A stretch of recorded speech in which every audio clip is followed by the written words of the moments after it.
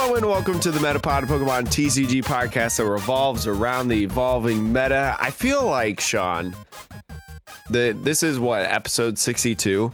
I Yes. feel like once every 4 episodes at this point, I actually say that catchphrase, and the other times I'm just cracking jokes. Just anything other than that phrase. But I mean, that harkens back to our original episodes, Jake, where you couldn't get the phrase quite right for the first. Oh my gosh, yeah. 10 or 15. How far we've come, Sean. Now you don't even try. You're like, I know I got this. I'm just going to make jokes. It's literally like the back of my hand. But Sean and I supporting our mugs this morning. Mm-hmm. Sean, how was your Labor Day weekend? It was good. I was in Chicago, which is also why any astute viewers out there on the YouTube version might notice that I wear hats when we record early in the morning. Yeah. Because I haven't yet. My hair is an absolute mess. I mean, I'll go ahead and I'll show the viewers. It's just the hair reveal. Sean has hair. Oh my God. It's just a mess. Man, if you're watching this on Spotify and iTunes, you're really missing out. So that's how you can tell what time we're recording this. If it's not an early Tuesday morning, I'm not wearing a hat. Yeah, Sean will wear a hat and I will wear a sweatshirt, and you won't see a shirt underneath it if you're talented enough to be able to see that. I just roll out of bed, throw on a sweatshirt, pour the coffee, sit in this chair, and that is that. But we have a lot to talk about on the podcast, not necessarily in terms of news, because actually, compared to last week, the news is pretty light this week. We are basing a lot of our stuff on a little bit of theory. Sean left something out last week that he said after the pod that I was like, Sean, I can't believe you left that out. You're mentioning this week. So we got to talk about that. And then also with the POG championships, we got a couple things about that. Maybe a little bit of post rotation as well, because that's happening in 3-ish days. September 10th is when rotation happens on PTCGO. So I am holding my breath trying to get there, Sean. It's tough. I know. I keep hearing people being like, can we all just agree to play post rotation now, please?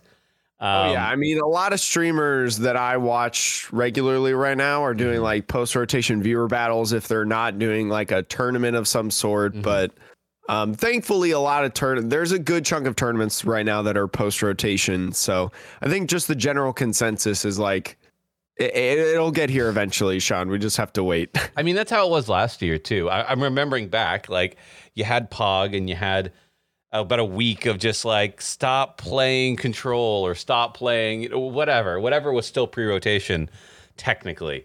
And, it's nothing can be done. Like, if they moved it back another week, there'd be a whole other week would we be annoyed. Complain earlier. Right. It's just, it just time shifts the complaining. That's all that would happen. It's very interesting. And I will say, Sean, there were some very interesting POG results that I want to get to later, because there was an archetype or two that I did not expect to do as well as it did. But, Sean, you know what I did expect to do well? The wonderful 5-star reviews that the pod listeners leave on the Metapod podcast. So if you like what you hear on the Metapod, make sure to please leave a 5-star review. Do you want to read it this week, or do you want me to? I think I'll read it. I'll read it this week. Why not? Okay, why not? You go for it. All right. This is from When It Blakes. Funny name. Although it looks like they also have a second handle at the bottom that we'll read, but it says knowledgeable and fun. Jake and Sean get deep into the current meta of the Pokemon TCG, and they really know their stuff. It's my favorite of the many TCG podcasts I listen to. Keep up the great work, guys. At Sore Thumb Collector. That is a great. I assume that's Twitter. It's a fantastic name, Sore Thumb Collector. Also, your favorite of the many TCG podcasts. So that means you have comparatives, and we are the favorite. So that's more evidence, Jake, to the fact that we are the bestest. You know why that has become what it is, Sean? Why? Because I knew how to say our freaking catchphrase. You're right. As soon as I knew how to say that, our expertise and our level and credibility just shot through the roof. I'm telling you. I'm telling you, Sean. But thank you again so much, Wennon Blake's or Sore Thumb Collector, for the wonderful, wonderful review. Again, leave some reviews if you're on YouTube. Let us know down in the comments as well. I always see those, and I always try to reply to as many comments as possible. So, Sean. Yes. Let's get to what you wanted to leave out last week. Sean, we were talking about PTCG Live, a rumored upcoming thing that is coming into the Pokemon trading card game. Many people discussing theories on like replacing Pokemon TCGO, just a reskin and that's it, a ranked ladder, all of these types of things. But Sean, after the podcast, you presented something that I have not heard anybody talk about or anybody mention anywhere, and I think it's something that I wanted to bring up because it's like a legitimate physical possibility. Sean, what was your tinfoil hat theory? So this is something I'll say my theory, and then I'll say why it probably still isn't right, but we'll say the theory first because let's have fun here. Yes. I'll go over here.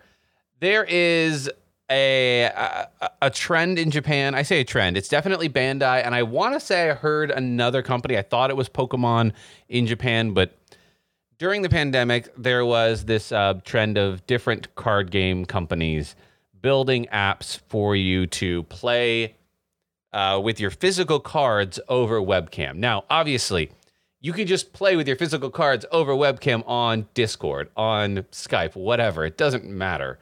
And that's what we do for Digimon, right? But Bandai did build their own distinct app for this.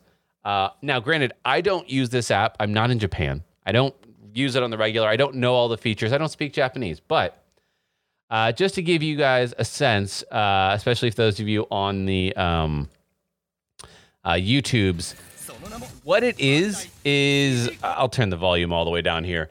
It basically is just a phone app that acts as a webcam. And the benefit, though, of something like this is I do think it is a lobby. So it says Bandai TCG Online Lobby, which suggests to me that it connects you to other players through webcam, which is a problem that Discord can't solve, right? Because Discord's a utility, like an all-purpose platform. So with Discord, you are just finding people and then saying, hey, meet me in table 1 or whatever. But this will do the lobby match, like the matching that happens on PTCGO, but with a physical card webcam layout on your phone. So this was one where I thought, yeah, this could maybe be what TCG Live is, to be frank. Let me see here. Yeah, I mean, you think of the name Live, right? A lot of people have been discussing different possibilities, but what is more live than your actual physical cards that you're shuffling and you're putting on the mat, Yep. So like that was my tinfoil theory, is like they could relaunch it, allow people to get paired with other people that want to play over webcam, and maybe even have a system that, like, if you are a TO, right, like the Sunday Open folks, you could actually do tournaments over webcam now, because it would use the same platform as the online pairing system, but allow you to do it via like some webcam tools. So the reason I don't think necessarily that TCG Live is exclusively this, at least, is because there's still code cards. Code cards imply you redeem them for something of value. If you're talking about physical cards, there is nothing of value in a digital card if you want to play physical. So I think that it will be more likely a reskin and nothing else. But hey, here's holding out hope that they introduce something like this potentially. I don't think it's necessary, but it's interesting. Even if it's not this, even if PTCG Live is not this, do you want to know why I think that this has like a possibility of coming in, Sean? Something like this, whether it's PTCG Live or something else. Tell me. We don't have any news on a next Players Cup or Team Challenge yet. You remember, Sean, like all throughout the summer, all throughout the spring, like the Players Cup, the Team Challenge, it was all overlapping, like Players Cup 3 global finals going on, Players Cup 4, ticketed events were going on. They had all of this clash of these events, these bigger online events that they've got. But I mean, Players Cup 4 has been done for a couple weeks now, right? We don't know anything about Players Cup 5. We haven't heard anything, no rumors, no tweets, no nothing. Yeah. So I don't know. I could see the all of a sudden the stop. They might be waiting for this new thing to come out, right? This new app to introduce, or PTCG Live. And, I don't know. Every day that we don't get news about a new Players Cup or Team Challenge, I get closer and closer to thinking like, this might be a thing. I mean, yeah, it is surprising because like every other Players Cup or Team Challenge, it feels like before it even ended, they were starting the next one. They were at least talking about the schedule of the next one, My gut goes back to the idea that they were expecting physical play to return on the sooner end of things. Oh, I'm sure. And so they were planning around rotation, right? Like, rotation's going to happen. That'll be a perfect time to start up. But obviously with the Delta variant, that's not happening. And you look at places like Florida, it's so bad there that you're back to like, pre-vaccine levels, essentially. And so, I could see them, expecting that to happen, not planning ahead for team challenges or Players Cups. And those things probably take some amount of preparation and time, scheduling. So now that they are unsure when it's going to happen, like if they wanted to do it today, it would still maybe take them a month or two to actually get things on the book. So that's my gut. And also, I don't know when TCG Live will launch. That's another. I don't know if anybody knows really. Yeah, that's the only other. Like, we know it will definitely need to launch by the time Fusion Strike comes out, right? Or is it Fusion Arts? The name of the next set? I think it's Fusion Arts. Yeah. Yeah. But it's got the Fusion Strike cards. We know what you're talking about, Sean. Yeah. And so, like, the only thing that would come out between now and then where you could see maybe there being some news attached is, like, the 25th anniversary stuff. So that might be when they announce this new TCG Live is alongside 25th anniversary. So if that's the case, then you might see something here in the next 3 weeks, I want to say. I think you'll probably find out in the next 3 weeks about the app, is my guess. You know what else that you can find out about even sooner than that, Sean? The Atlas Pog Championship results. Now, we're not going to spend like an hour or anything on this because, as we alluded to earlier, this is pre-rotation and post-rotation happens next week. But maybe Sean, you want to jump onto PTCGO, you want to play a couple games, you want to get yourself adjusted before rotation happens. This is an excellent tournament to base off of. And I just want to say right now, I'm sorry that I beefed up Luke Metal. Didn't do as well as I thought it would. It was popular. One of the more popular decks, Sean. Well, you're also looking at day 2, right? Yes, that is true. So pod 1, day 1, I tweeted this on the Metapod. I felt so good about myself. Day 1, pod 1, the very first pod, actually had really, really good results for Luke Metal Z. I believe it was the top percentage deck. Win percent. It was 59% win percentage. Huge. Yeah, which is not number one because I think there was another. If we're talking about decks that had like 15 or more people, I think it was number 2. But 59% is a very good percentage for decks. Usually see decks that have like more than 10 or 15 people have like under 60%, I would say, for the most part. So I was right there, but then day 2 came around, Sean. And day 2, do you want to talk about the most surprising part of day 2? I think you're going to think is your surprising thing is the same as my surprising thing. I think in terms of deck, it's clearly Leafeon and Teleon, right? I would 100% agree. Leafeon and Teleon took by storm day 2, making up Oh, geez, I forgot the statistic. Making up 8 of its players inside the top 32 to win money, including a third place finish by Wyking Kok. Hopefully I said that correctly. 12th by Shintaro Ito. 14th by Celios Network, Luke River, Morza, and more. So just absolutely, I mean, people were like, okay, Leafeon is okay. Like, it's not the worst evolution VMAX, but I don't think anybody like thought that it was going to do well as it did. I mean, in terms of win rate, it had a 56% win rate on day 2. Yeah, which is pretty good. And honestly, it had 19 decks as well, which was tied for the third most played.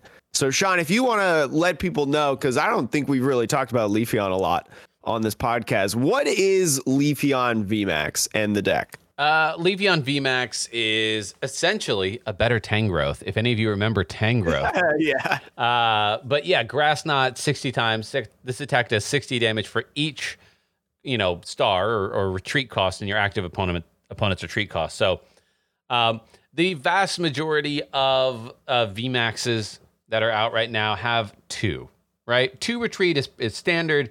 3 retreat cost is like, you're doing great. 1 retreat cost, you're playing Dragapult against Dragapult VMAX or maybe Togekiss, right?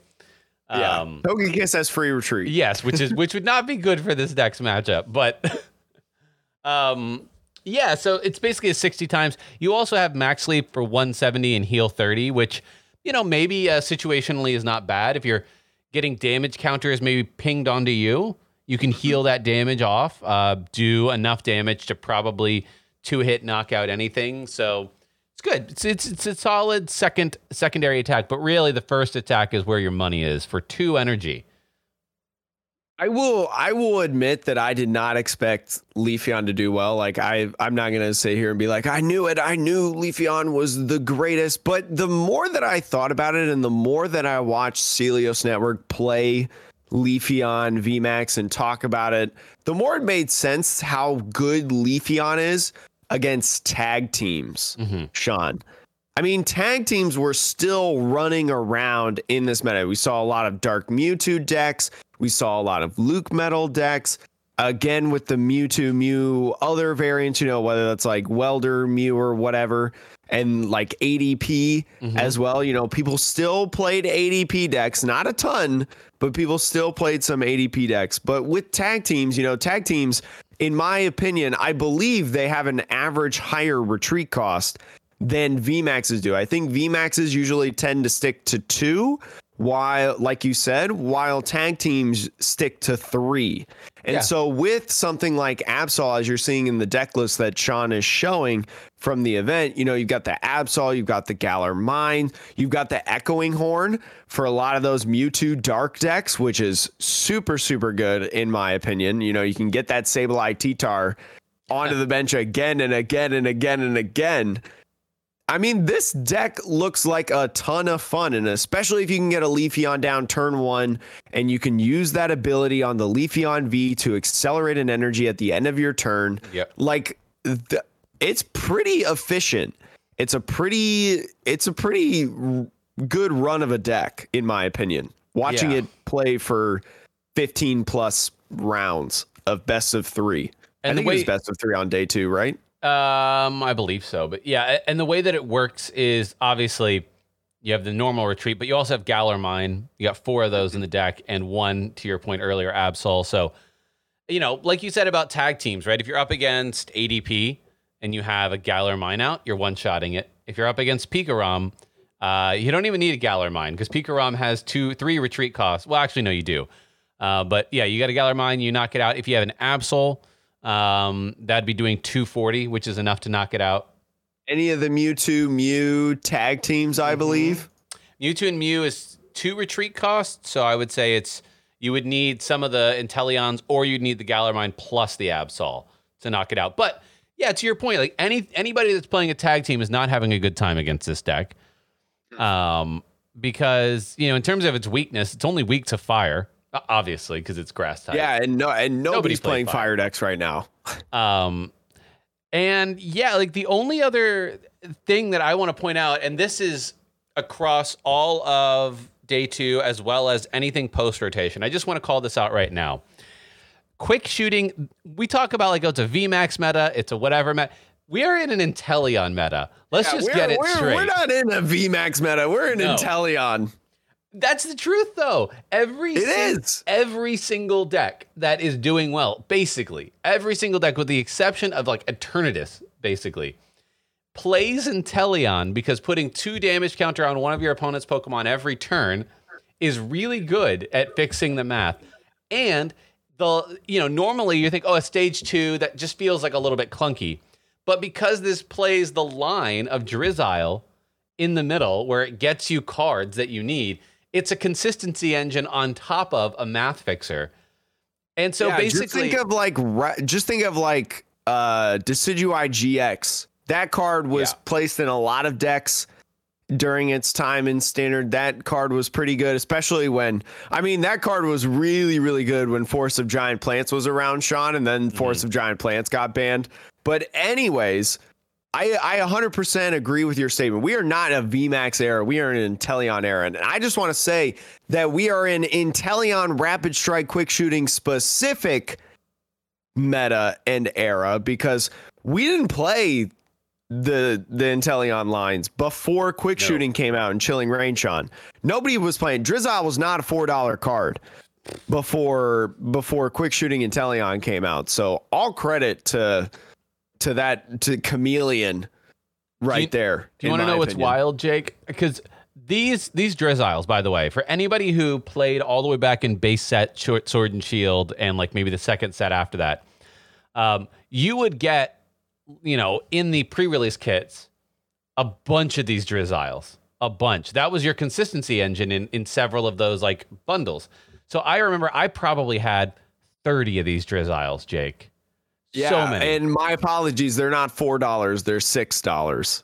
I just sold all my bulk, and now all I have is 4 of these Drizziles now.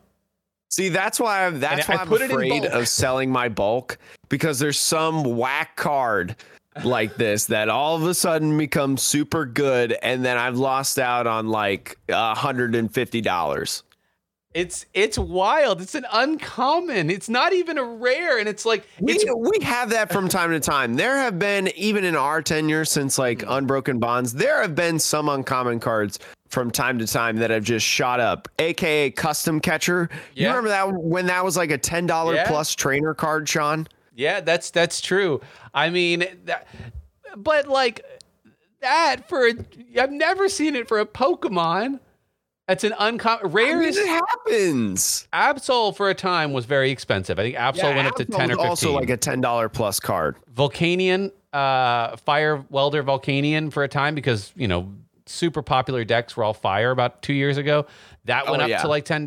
Giratina from Lost Thunder was very expensive for a minute. But an uncommon middle evolution like this being $6, especially one that it's very uncommon. Pun intended. Well, yes, yeah. So I would say to anybody out there, if you're playing the game consistently, you probably know this. But when we get into Zach's event, the late night series, and some post rotation talk, you will see that literally every deck that is an Eternatus plays this Inteleon line. So whatever you do, don't be like me. Don't sell this as part of your bulk. Even if you have so many of them, you think, how can this be worth anything? Don't do that. Keep them, because if you want to make more than one deck, you do not want to spend $20 on 4 copies of this.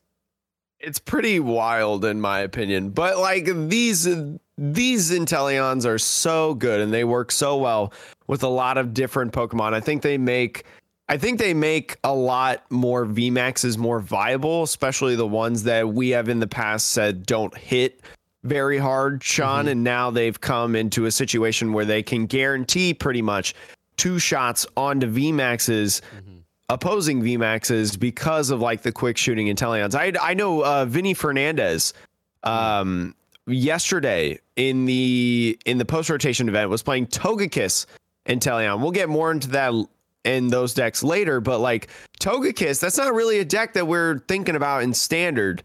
Sean. And now all of a sudden, people are playing it and it's doing pretty decently all right, I would say. Yeah, I mean, it has starting to pop their heads. It has a good matchup against, this newcomer deck Leafeon, right? In that it has no retreat. So the most you can do with your first attack is 120 in post rotation. So, which we'll talk about in a bit. But do you want to talk about the deck that won as well? It was not that won. This was a Hail Mary that I pitched at the very end of this podcast. So I will. Well, okay. I pitched one of the two main attackers in this deck at the end of last week's podcast. So I'll take 50% credit on this answer, Professor Sean. Mm-hmm. This is Suicune Ice Rider Inteleon. So with the Thingamadoodah, the Ice Rider VMAX, Sean, weak to that metal, and a lot of Luke Metal Z out there and a lot of different Zacian decks out there. You got to provide flexibility and you got to provide other cards. So what better attacker than that than Suicune, Sean? This deck doing very well. This was Sochi Sato. Hopefully I said that correctly.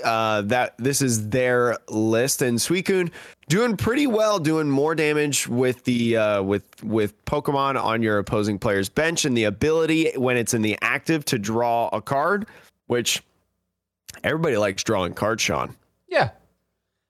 And I think this one, it's interesting. I feel like the player who played this probably benefited from a lower count of Luke Metals in day 2.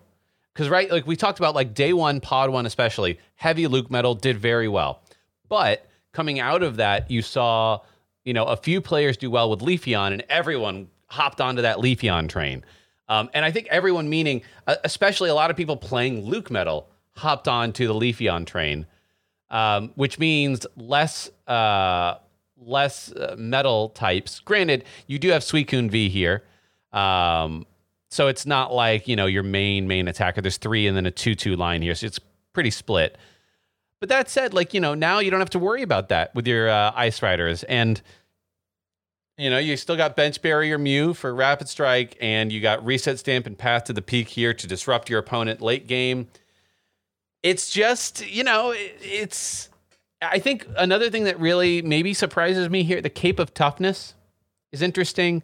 Putting that Suicune a little bit out of reach for maybe opposing Zacians, mirror matches, etc. I don't know if it really puts you that far out of reach in most matchups, because like we said, between a main attack and the Inteleon quick shooting, you're probably able to stretch for it. So, but obviously it worked out for this player. One thing I did see that I saw a player do that ended up working in a match again in a quick shooting matchup where the opposing person was using Rapid Strike, Urshifu VMAX, and Inteleon, is they actually were putting Cape of Toughness on their Mew. So we've talked about, especially with Yoga Loop coming in on the Medichams, with the quick shooting Inteleons putting pings. I've mentioned this myself in the Discord server that I have, that I don't know if Mew is actually a great tech. It's not like an auto tech like it was against Pikarom way back in the day, when Pikarom was running Rampant and stuff.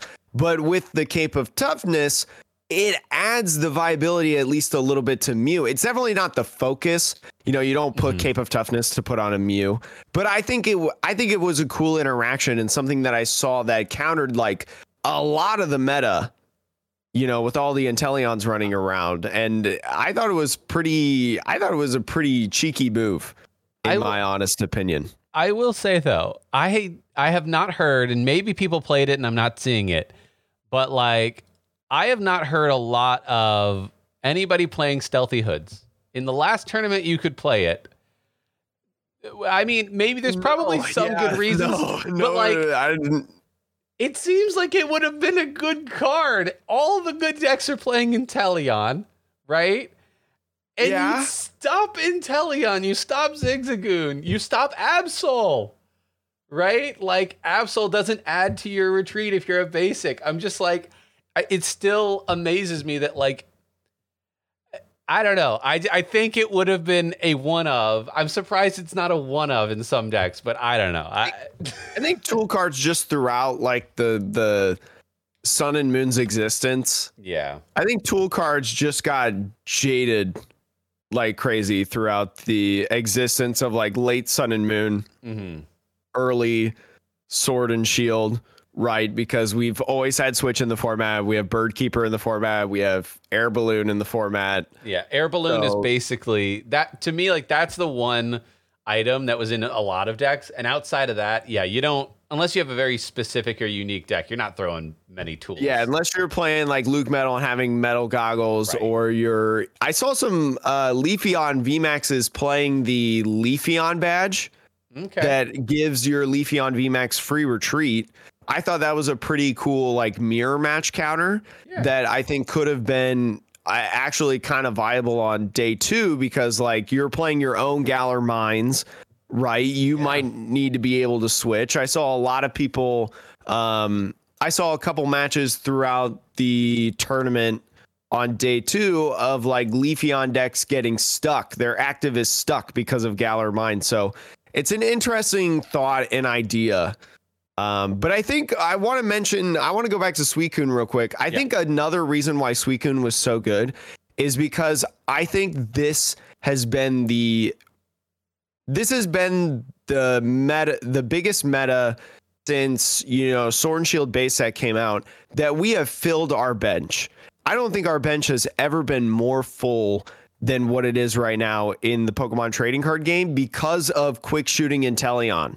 And like all the Inteleon stuff going on, aside from if you look at the top decks that are going on right here, Sean, you see ADP Moltres, which has Moltres on the bench, which has Dedenne, which has Crobats on the bench.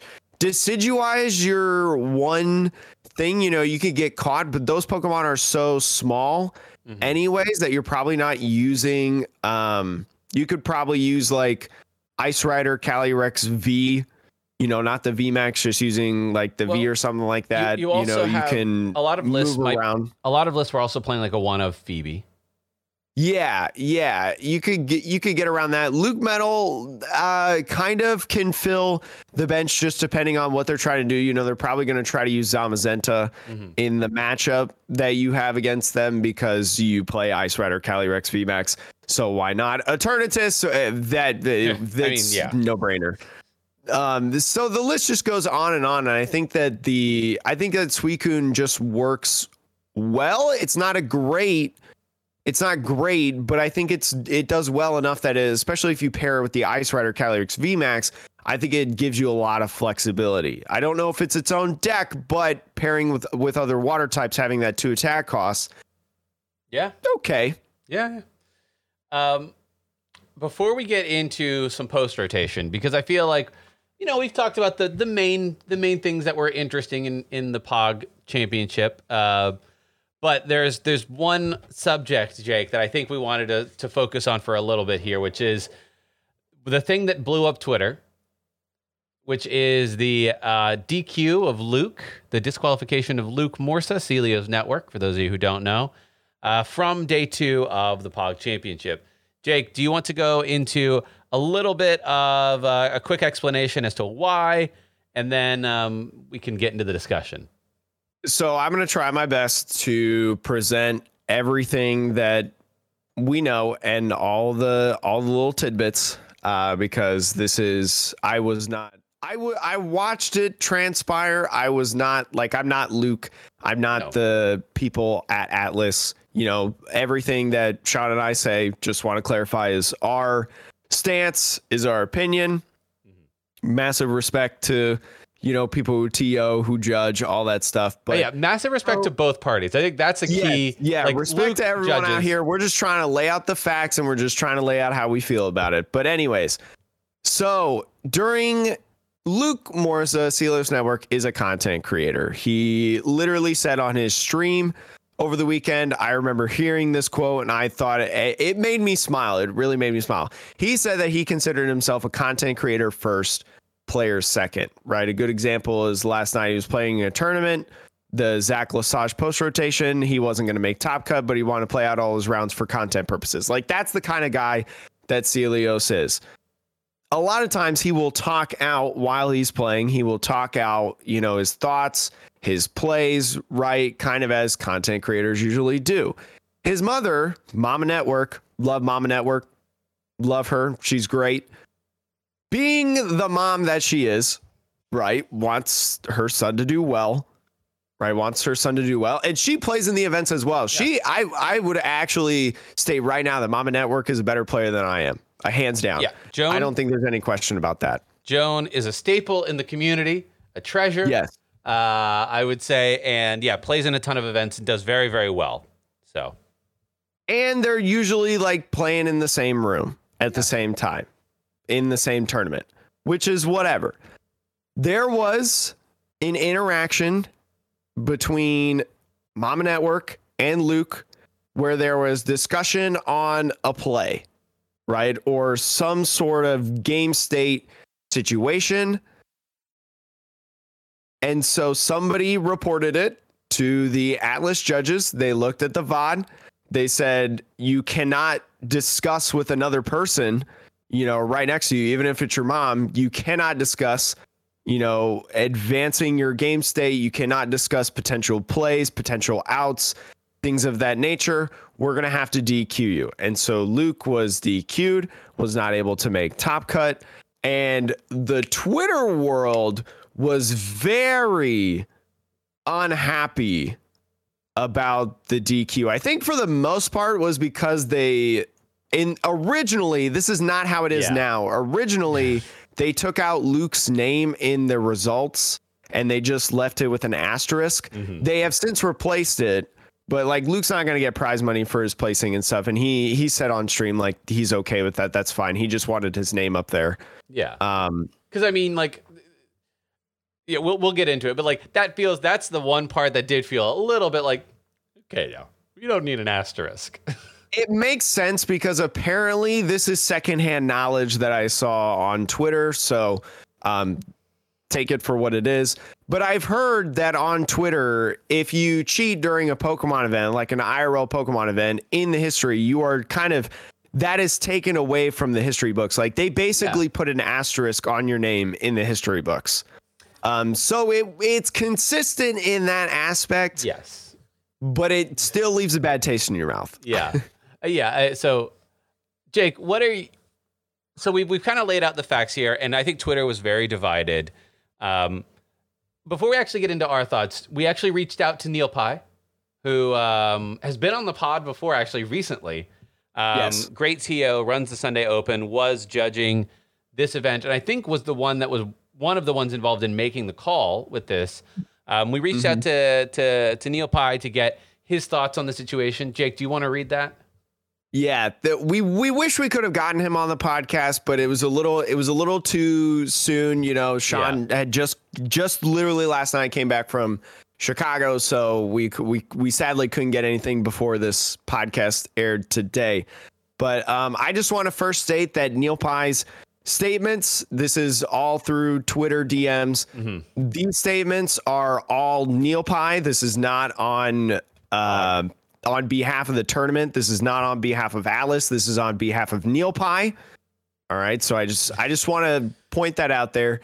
He stated to me that he thought it was the right thing to do in the circumstances. I think that's one thing that a lot of people are leaving out is the fact of in these circumstances. So prior to this, Luke was not given any warning about the DQ. It was the report, the investigation, the what's the word that I'm looking for? The disqualification. Yeah, Sean. It came in that order. Mind you, that this is super late in the tournament. Like this is right before Top Cut that they're getting this notice. And I actually asked Neil Pye, I said, would the situation have changed if the staff was informed of something like this? Like, let's hypothetically say that the discussion between Mama Network and Celios happened every single round, Sean. It happened every single round. Mm-hmm. If the TOs and the judges and stuff were reported during round one, would a different result happen in comparison to the situation that did transpire right before Top Cut? And quote, for me as a judge, it is extremely possible that it would have been ruled slightly different if it had been discovered earlier. Yes, the reasoning there is because of the impact of the tournament as a whole, unquote. So I think that's one thing that a lot of people need to remember. I mean, I know there's a lot of debate about the specific bylaws on the Pokemon Handbook. I just want to state that I don't know the specific bylaws of the Pokemon Handbook. I just know kind of the general consensus of things.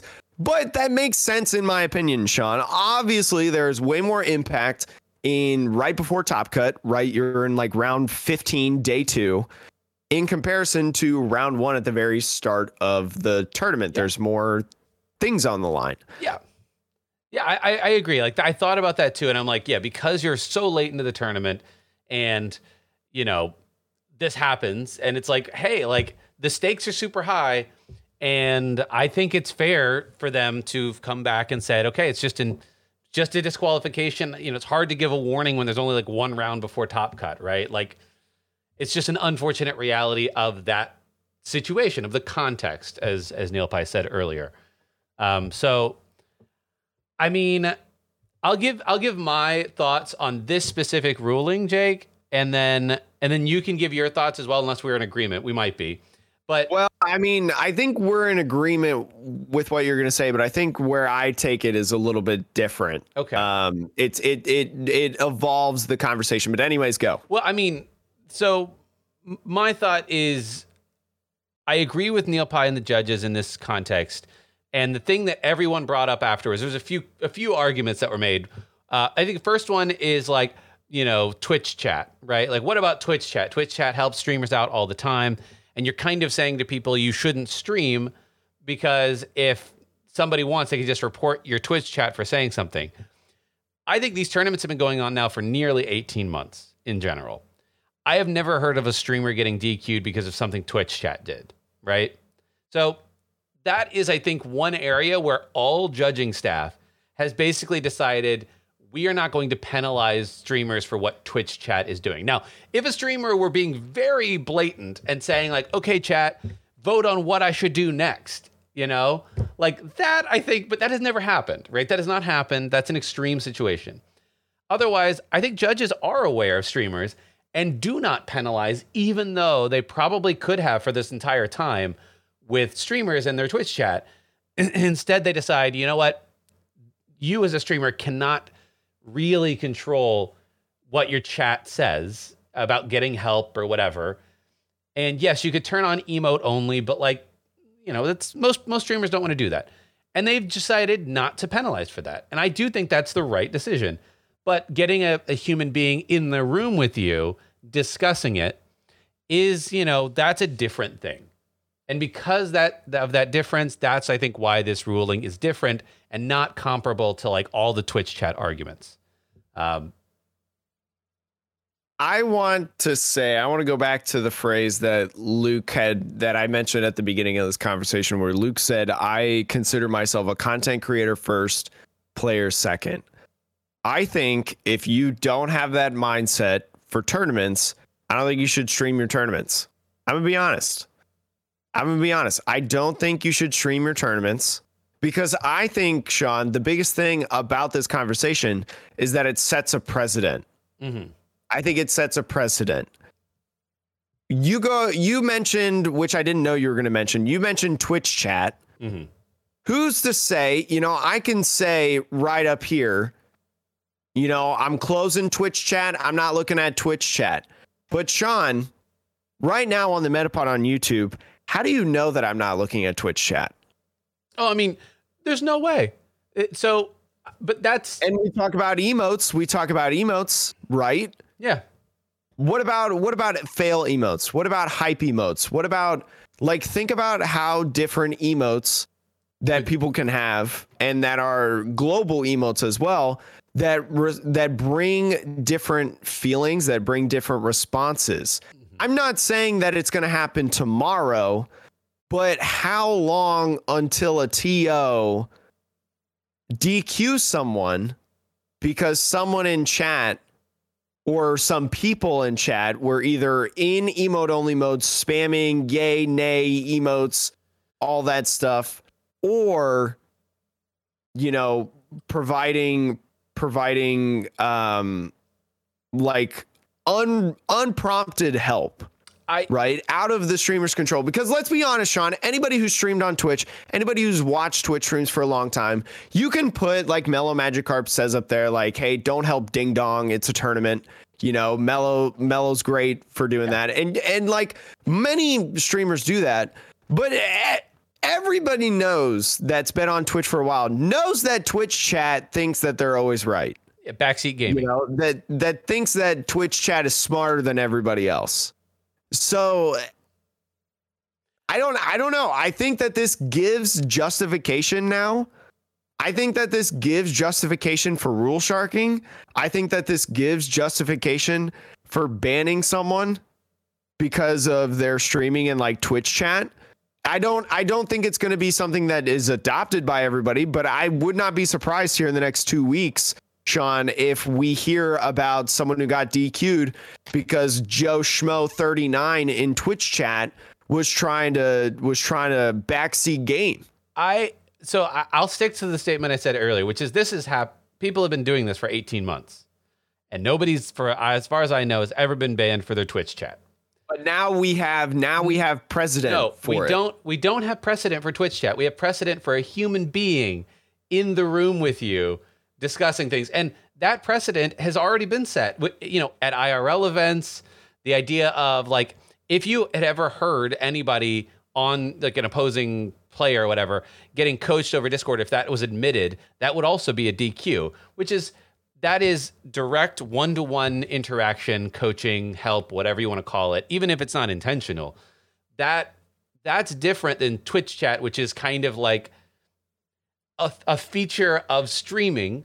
I've never heard of anybody. So I don't think that precedent would hold water. And I think if a judge in any tournament were to start ruling that way, what I think would happen is that no one would stream their tournaments, but I don't think other judges would rule that way. I think most judges would be like, you know, unless you are explicitly asking or soliciting help from your Twitch chat, and if you had a VOD of that, yeah, ban that, DQ that individual, because that individual is like, yo, chat, what should I do here? This is, you know, like, don't do that. But the majority of streamers, and, you know, especially the people who stream and play regularly, the streamers we all know and love, they don't do that. I don't think it sets a precedent for that. And I don't see that happening. I think that is it's a slippery slope argument that I don't think will actually ever come to fruition.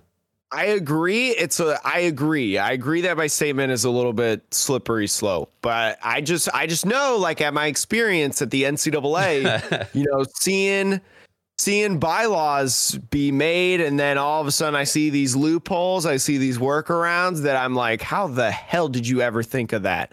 So that's just what I think. I just think that if you're a content creator, you need to assume the risk that at this point you can be banned for the most outrageous things at any time, I feel like. The other aspect of this that I wanted to talk about is the uproar of, you know, online tournaments should be judged and treated differently from IRL events. Like, it is not correct or fair to apply the same rules. I think Frosted Caribou had a really great thread about this. Several people did. And I think that their rationale makes a lot of sense. But can you summarize the rationale? The rationale is essentially that, like, you know, IRL events and online events are not the same thing. The idea that, the idea of penalizing somebody for coaching is an unrealistic standard, because all it does is punish people who stream, because you will see if they get coached or not. And all of these other people who are probably cheating and getting coached in Discord or Skype or whatever, there's no way to ever know it if they're not streamers. So because you can't adequately monitor that, the rule should not be enforced, because it is an unenforceable rule in most circumstances. Which, like, okay, I agree that, like, there is a problem in the system that exists that's hard to enforce. I do, however, the thing that I take away is that like the rules that if you'd asked anybody before the tournament, am I allowed to be coached on Discord, in person, whatever? Am I allowed to be coached? Every player without fail would have told you, well, technically, no, you're not allowed to do that. So everyone is aware of the rules. And just because it's hard to enforce them and a lot of people cheat doesn't change what the rules and the fact that everyone knows that that's a rule. So I do think, though, that Boo's point, I think that maybe some TOs should start experimenting with tournaments where coaching is explicitly allowed. You know? I mean, Pokemon Company has done that. Yeah, Team Challenge. Now, the difference with Team Challenge, people pointed that out too. It is literally called Team Challenge. It's not but what I'm saying is like you're allowed to get like that outside help. You're allowed to get that discussion with other people. And Hearthstone and Magic, yeah. I want to say real quick, I hate the conversation of the online events don't mean as much as IRL. I hate the fact that people demean others' accomplishments, right? Okay, there might not be as much recognition from the Pokemon Company because you won a chill TCG tournament. Okay, you might not get booster boxes or as much prize money, but if a competitor wants to hold the chill TCG tournament that they have entered in to a high standard because they want to win and they want to get better, then I think that they should want to hold it that way. Like, who gives a rat's ass what I think? You know, if you like this and you hold this to a high regard, why should I try to bring you down? Like, stop demeaning online events. Like, yes, they're not IRL events. We all get that. But somebody holds this important. We have plenty of people, Sean, that listen to this podcast that started playing Pokemon, the trading card game, during the pandemic. Like when the pandemic started, they started playing. They probably hold online events to a very high regard, right? And I don't blame them. I congratulate them. You go for those events. You do well. You get that practice for tournaments in that tournament kind of setting as much as you can. Like, stop demeaning it. I do think though that TOs probably should start saying certain things like, you know, I would be interested if a TO basically said like, we are not going with certain rules in the Pokemon handbook, or a TO like Chill tomorrow on Wednesday. Maddie was like, we follow, like literally says in the description, we follow the Pokemon handbook to a T. Yeah. I think that is totally okay. I think if a TO wanted to be like, you know what? You're allowed to be coached over Discord on a Discord call with your buddies if you want. You know what? Sure. As long as you don't change decks, fine. As long as you're the one that's playing and it's your account and all that jazz, sure. Go for it. I actually think that this opens up an opportunity to experiment, because up until this point, you know, there hasn't been sort of a confluence of events where people like were like, hey, wait a minute. Yeah, we should be not like judging these events exactly the same as an IRL event because it's impossible to know. But like the default was you follow the Pokemon rules. I do think though that judges, you know, I would, you know, urge Maddie or Zach or whoever that are running big events regularly to experiment with like maybe once a week or every now and again doing an event that is coaching allowed. And if you explicitly say it too, every player will have the same opportunity to seek help. That's the problem. Like if the rule is one way, but you can't enforce it, then the imbalance comes from the people who maybe would have liked coaching and could get it, but chose not to because they don't want to cheat. But if you say it's allowed, I think something that would have been cool if this would have happened like a week earlier, Sean, if we were having this conversation a week earlier, if somebody made a tournament called the Tag Team Tournament, and you sign up with a buddy on Limitless and you both play. I think that would have been a cool, like, hurrah, not only to tag teams, but also to the tournament itself. But I mean, that's cool. I just like, I don't like, online events were not made to be streamed. They were never made to be streamed. like unless you are the broadcasting team, like running the tournament, right? It was never meant to be streamed. You know, you run so many risks when you stream, right? Because you're trying to, most of us, well, actually, no, maybe I take that back. Maybe only a few of us are running it for more content purposes, right? Because not every, I mean, how many big PTCG streamers are? Like Luke has been killing it on numbers, by the way, the last 2 weeks. I don't know if you've been looking at his numbers, but he well averages over 100 like the last 10 days, which is phenomenal for him. He just applied for partner. You know, you have Azul, you have Tricky Jim, who doesn't do a lot of online tournaments, but is a big online creator. And that's not even counting like YouTube, like Frosted Caribou or anything like that. Like I'm just thinking my hometown on Twitch.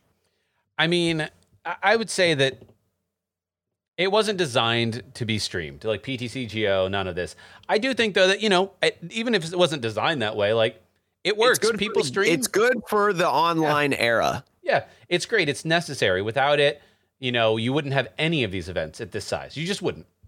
So I think there's value in it, and I think people should, you know, keep doing it. And I would urge judges not to allow Rule Sharks to get you for Twitch chat. That's just my main.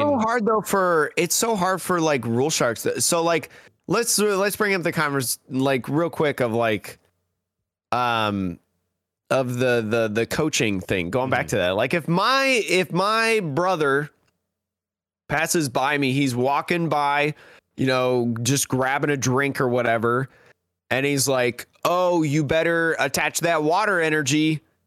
You know, like would a judge be in a position at that point, now that we even have Luke's? I know that's kind of a specific example, but I think you kind of know what I mean. Would a judge be in a position to feel like they have to make like a DQ? Like this is round 15, right before Top Cut.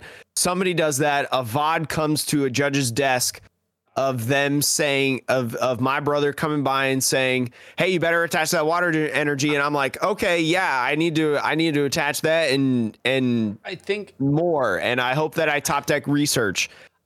Does that put a pressure? I don't. And does that put it on a position with a Rule Sharker? I think like if someone who comes in and is like, "Burr, burr, burr." I think if you have a VOD that of the situation, you could watch it in that moment. Like a clip. If you have a clip, though, then I think what will happen is the same thing that would happen in an actual IRL event, which is the person who said something would be reprimanded, told to step away, and told that you can't talk to the player. It happens. It does. It happens in real life. And you don't get DQ'd as a player. The reason that the DQ happened in Luke's case was that it was an open discussion, right? Yeah. It was, hey, what do you like? What do you? That's why I did the response of like, well, I hope I top decker research and stuff, because I do believe that it has to provide like some sort of response back. Yes, at least. So that's just a thought that like ran through my head real quick. No, I would say to any judges out there, I would argue to any player, assume they're using the Pokemon rule book, the official rules and everything, unless they state otherwise. And then to the judges, I would say if there's, actual discussion happening and you have that rules, you do need to enforce that. Maybe it's a warning if it's early, but it is a DQ if it's later. But Twitch chat, please do not, because I think that is the bridge too far.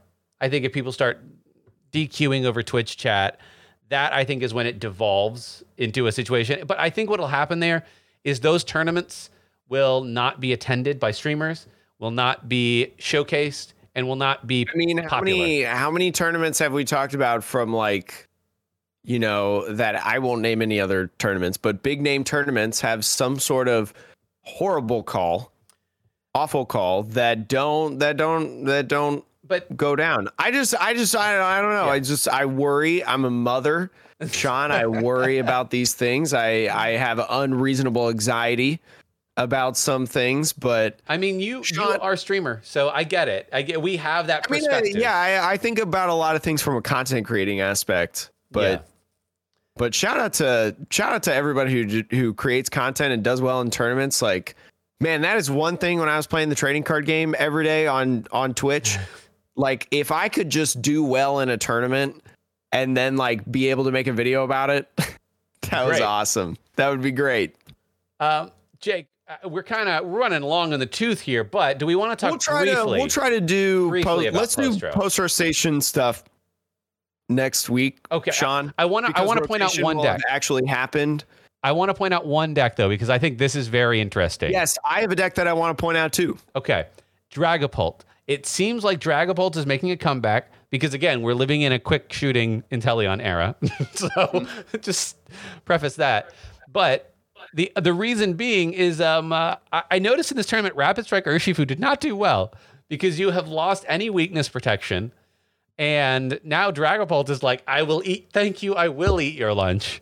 I will. Thank you for your lunch money. Yes, and it has a benefit of only having one retreat cost, which is particularly good against Leafeon as well. And so Leafeon can max get it to 3 retreat costs. I like Dragapult in this format. I mean, you have Raihan with a little bit of energy acceleration when things go sour, right? Mm-hmm. And we go back to the quick shooting. I mean, Inteleon has made decks, like a wide variety of more decks, viable. We'll see with the test of time, because this is still like a premature format.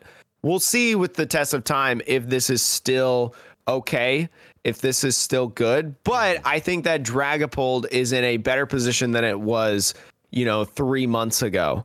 But Jake, what was yours?